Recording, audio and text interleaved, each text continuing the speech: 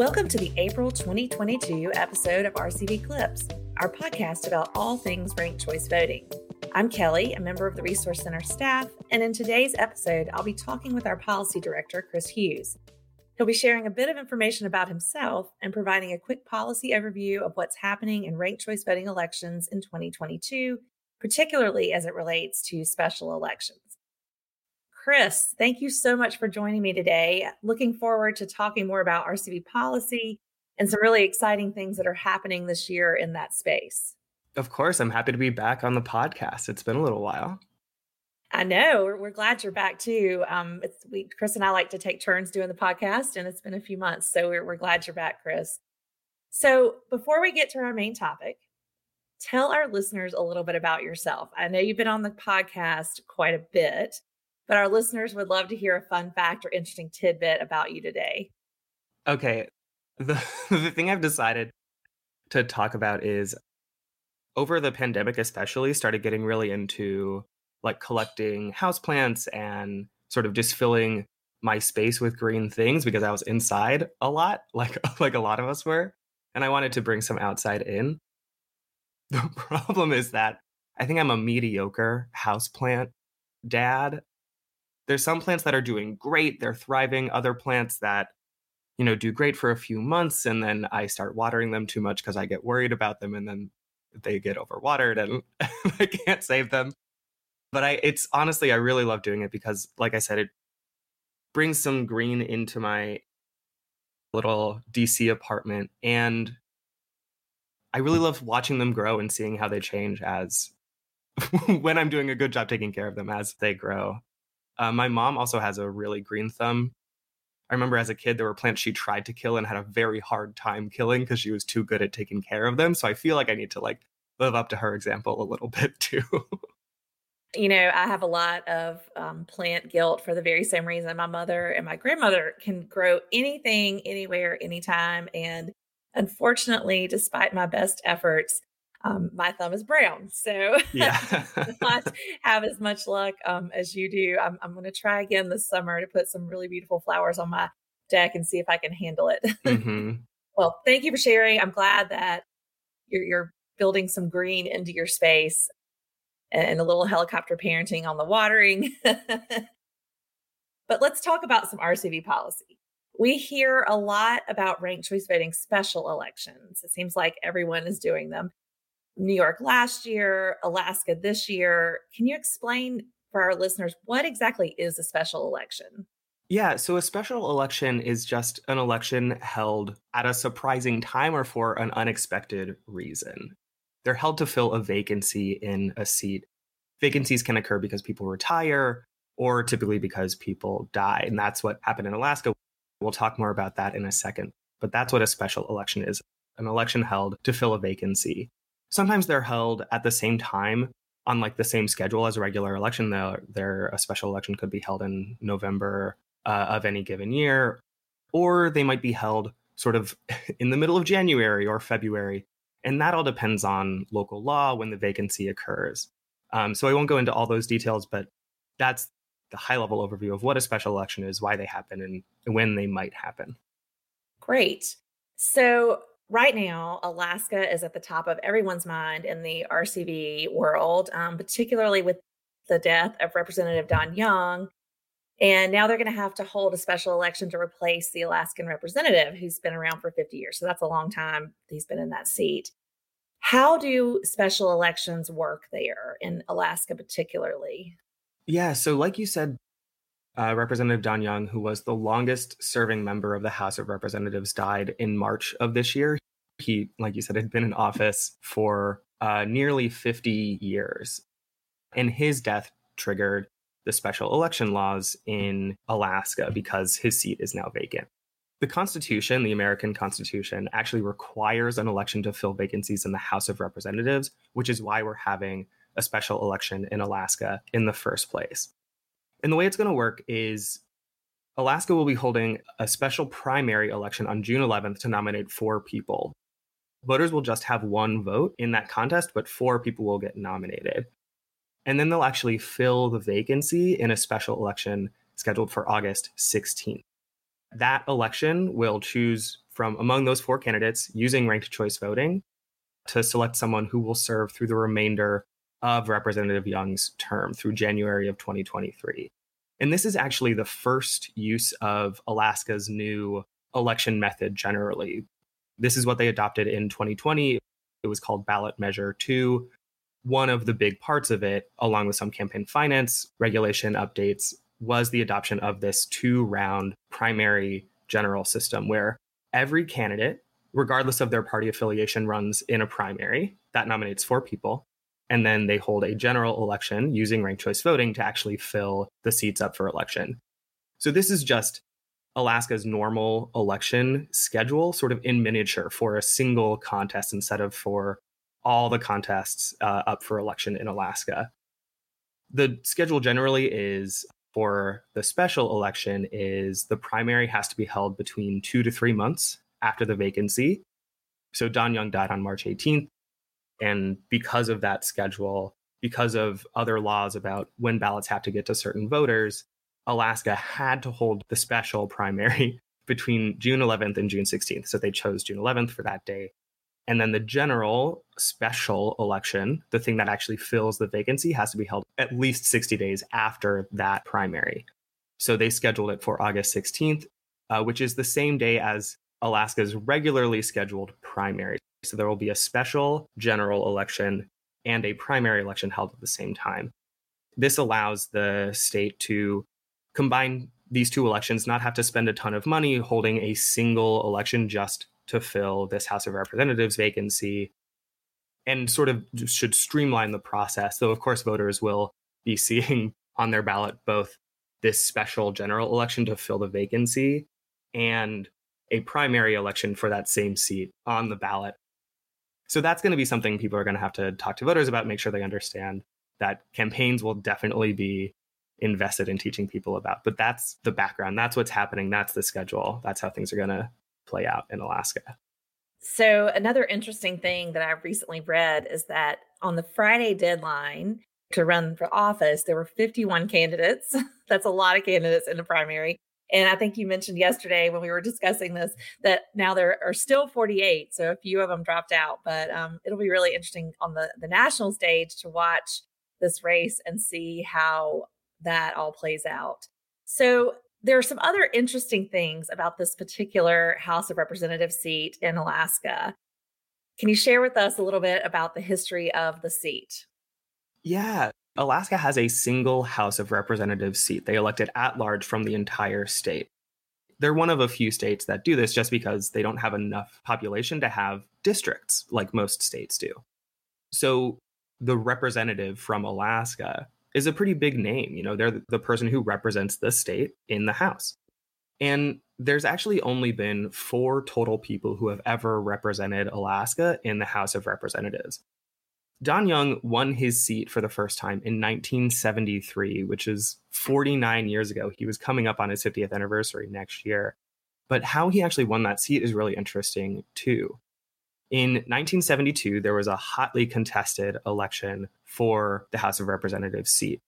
Nick Begich Sr., who the last name Begich is probably familiar to anyone who's familiar with Alaska politics. They're sort of one of the big political families, along with the Murkowskis, in the state of Alaska. His plane, in the middle of a campaign for the House of Representatives in 1972, his plane went missing. No one ever recovered the plane. But the regularly scheduled election in November 1972 was still held, and Nick Begich actually won the seat 56 to 44 against Don Young, the guy who set off this new special election. After the November election, Nick Begich Sr. was declared dead, and so his seat was officially vacant. And the state held a special election again to fill a vacancy in March of 1973, which Don Young won. That's how he got this seat. He filled the seat through the rest of its term and then won his first full term in November of 1974. So the last time the seat was wide open was in 1973. That's how Don Young won it. And now it's getting filled again in, like you said, a wide open 48 candidate vacancy election. Wow, that's quite a story and, interesting history of that seat. But, one of the things in Alaska, they were scheduled to implement this new system of voting with their primary, where they nominate for candidates. And then the November general election would have been ranked choice voting. But the implementation timeline has been significantly shortened now. What does that mean for Alaska? Or, it's probably sort of a fire drill right now, right? I mean, what are they doing, or what would they have to do to get ready for something like this so quickly? Yeah, right. So that is the challenging thing right now is just the plan was for an August primary, this top four primary where every voter gets one vote, and a ranked choice voting general election in November. But now everything's been moved up about 2.5 months. The first time the primary will be used is in June. The first time ranked choice voting will be used is in August alongside the regularly scheduled primary. So yeah, that speeds up especially the voter education timeline and the implementation timeline. It means that advocates like folks at Alaskans for Better Elections who ran the ballot measure campaign and now are working on the implementation locally in Alaska, the folks at the Alaska Division of Elections are just ramping up their voter education campaigns and their candidate education campaigns and everything a bit sooner than anybody planned for. Luckily, they have all those pieces in place. They, from 2020, started planning for this, knew this was coming, had their ducks in a row. It's just they had to hit the trigger a little bit earlier than anybody expected. There's a couple interesting things, too. In the primary, they're actually holding an all mail-in election. Every voter is going to get mailed a ballot starting around mid-May. So every single voter will get a primary ballot in Alaska, which will be interesting. There might actually be a huge boost in turnout because we've seen generally in all mail elections, regardless of where they're being held, what sort of election they're being held in, turnout jumps up a lot. So that could be great for the primary. There are a ton of candidates running, but there might actually be a really meaningful number of voters participating. And the reason Alaska is holding it as an all-mail primary is they actually don't yet have state legislative districts. Like every state pretty much right now, if anybody's been reading the news, you've been seeing headlines about this probably locally, they're in the middle of redistricting. They're drawing the lines for their state house and their state senate elections. And Alaska has an independent redistricting commission. So there's a board of 5 people who actually draw the lines, vote on the lines, accept the lines. And the initial set of maps that commission adopted got challenged, went up to the Alaska Supreme Court. A couple of the districts got declared unconstitutional under the Alaska Constitution. And so the redistricting board had to draw some new lines. They actually just proposed new lines on Wednesday, but those are probably also going to get brought to court because people are already arguing that that it's still an unconstitutional gerrymander, an unconstitutional drawing of lines with like a particular partisan goal in mind. And I went on that long tangent because if there are no districts, it's impossible to put voters into precincts. Precincts are the locations where voters actually cast their votes. It's the way we've generally conducted elections in the US. Voters have a specific location, they're assigned to that location to go cast their votes. And without those district lines, voters can't really be assigned to specific precincts because we don't know exactly what any given precinct, what district a precinct will be in. So that means Alaska can't plan to hold an in-person election in June because they don't know what precincts voters will be assigned to. But because the Alaska House election is held all at large, they don't need to worry about what districts voters are in. So they can hold an all-mail election. They can just mail a ballot to everybody because everybody's going to get the same exact ballot no matter where they live in the state of Alaska, because Alaska's federal House of Representatives seat isn't in a district. It's just the state. So that tangent is just, it's hard to plan to hold an in-person election in June, but they have this actually really sort of elegant solution to that challenge, which is holding an all-mail election. And then the really interesting thing in August is that they're holding their first ever ranked choice voting election a couple months early. But that might actually be sort of great because it's a single contest. It's a really good way to both teach voters how to mark the ballot, how results are going to be counted, what the timeline for results counting will be. It'll just help get some exposure to the process without it being every single contest being held with ranked choice voting. It's one contest, it's high profile, people are actually going to pay attention, and it's a really good opportunity to teach voters with a single point of focus instead of having a ton of different contests that's on everybody's minds. Like, it's not running up against the governor's election or the Senate election, because those are the ones that people were really curious about for the November election before this vacancy happened. So that's going to be the interesting thing here, is just taking advantage of all those opportunities to do some voter education around ranked choice voting before the November regular election. I think that's a good point.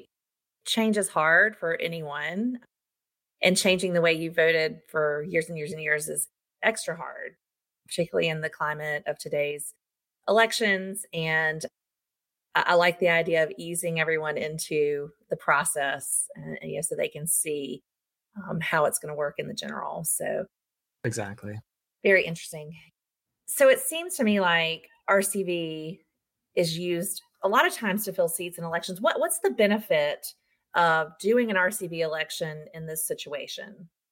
Yeah, ranked choice voting gets used in special elections because, as we're seeing, special elections, especially in high profile seats, draw a ton of people to run. So you're going to have giant candidate fields, and ranked choice voting helps manage those giant candidate fields. The ranked choice voting is going to make sure somebody with greater consensus support, somebody who has broader support in a community, is going to win, as opposed to a typical special election where if there's, 15, 50 people running, somebody could win with just 20, 25% of the vote. And you don't really know, does that person have support from the other 75% of voters? And this actually allows us to see it. The other interesting thing about this election in particular is it's using this new primary system. Alaska is the first ever state to adopt this form of open blanket primary where voters get one vote, but 4 people get nominated. And then they use ranked choice voting. It's actually an interesting case study because a ranked choice voting election with 48 people running at once would be hard to manage, I think, for anybody. But this has both the benefit of getting a huge candidate field, getting a lot of interesting ideas out there, finding the 4 best people from that giant field, and then having them go head to head in a single ranked choice voting election. It might be the best of both worlds. We'll see how it all plays out at the end of the day. I'd say also in general, ranked choice voting works in special elections because you can also eliminate a runoff if you want to hold a runoff to determine a majority winner. That's another thing that, is sort of operating here in Alaska. The ranked choice section of the election is sort of like a runoff from the primary election. I agree with you on all those points. And I think that getting people out to vote, in my opinion, is one of the really best things about something like this, where, it would drive a voter turnout in a really high profile situation. So other places have used RCV in this same situation. Let's talk about some of the other places who have had special elections and used ranked choice voting over the last few years.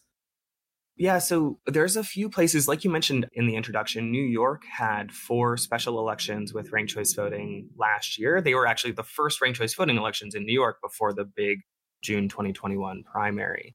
They adopted ranked choice voting for those specials for the same reason they adopted ranked choice voting for their primary elections.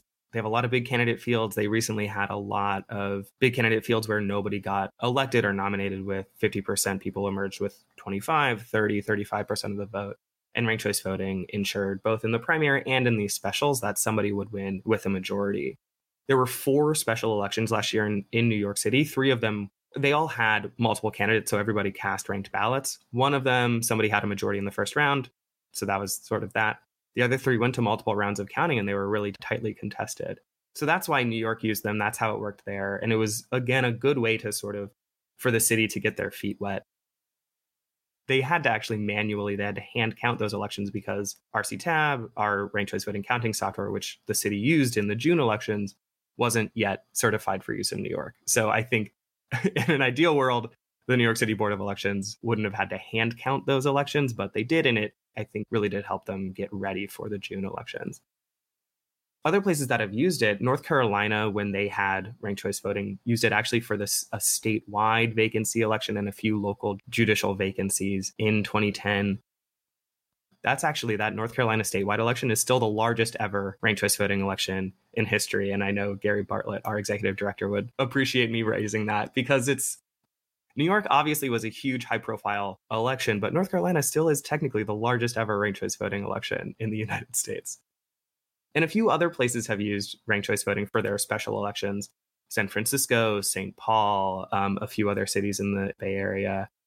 And one other place that has flirted a lot with ranked choice voting for special elections but hasn't quite committed yet is Hawaii. They, in the last couple of decades, have, again, had a bunch of really big candidate fields in special elections, where again, I keep hitting on this point, but they keep having people win with 30, 35, 40% of the vote.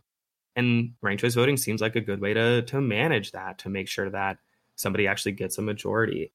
So there's been a special election bill introduced in Hawaii that would adopt ranked choice voting just for special elections in the state.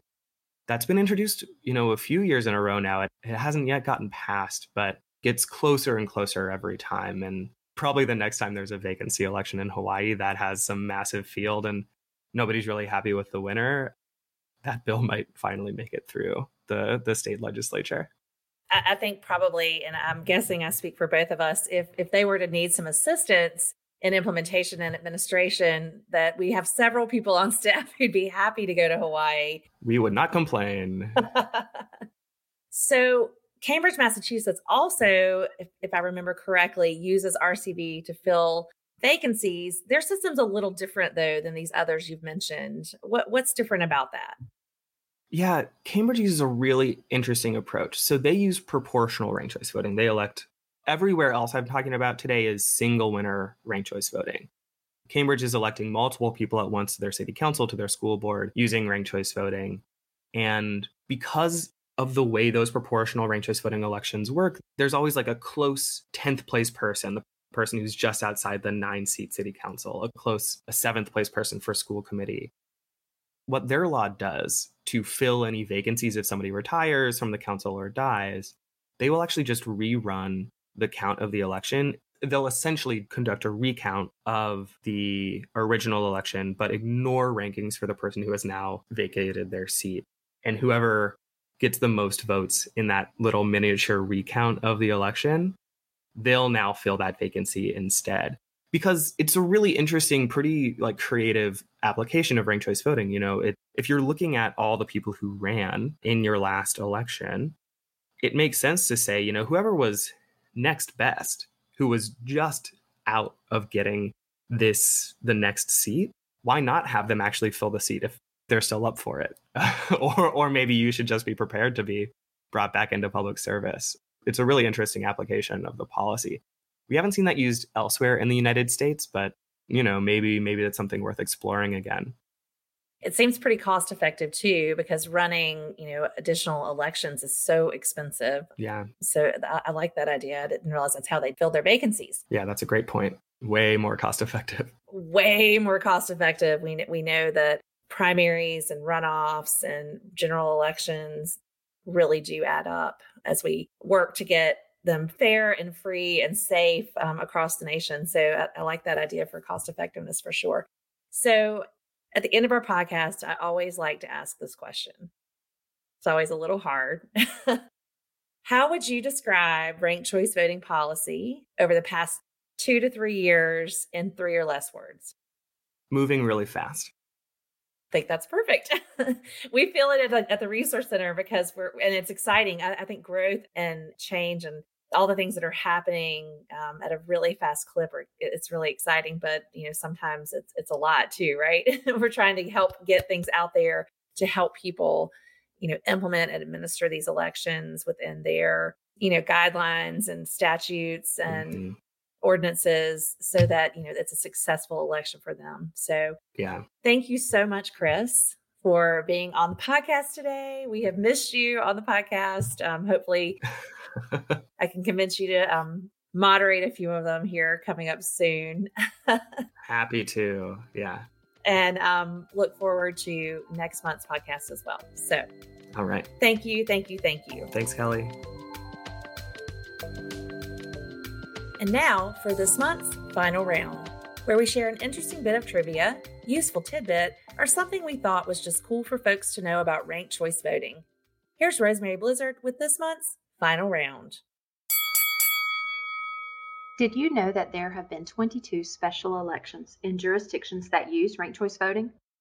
The locations include New York City, St. Paul, Minnesota, San Francisco, California, Tacoma Park, Maryland, and a statewide special election in North Carolina. 18 of those races had 3 or more candidates. 8 of the races were determined after the initial count, while the remaining 10 races required round-by-round counting. And that's this month's final round. Thank you for joining us today for our April 2022 RCV Clips episode produced by the Ranked Choice Voting Resource Center. You can find our show anywhere you listen to podcasts, and make sure to subscribe to the show for the latest episodes and updates. Please take a minute to rate and review us on your favorite podcast platform. For more information about RCVRC and ranked choice voting, check out our website at www.rcvresources.org. The production of this podcast is supported by the generosity of our donors. Donations can be made directly on the website. Please don't hesitate to contact us with any donation questions at donate@rcvresources.org. Be sure to follow us on Twitter and Instagram at RCV Resources and on Facebook and LinkedIn at Ranked Choice Voting Resource Center. Our theme music today is Flutterby by Poddington Bear. Until next time, I'm Kelly on behalf of the Ranked Choice Voting Resource Center.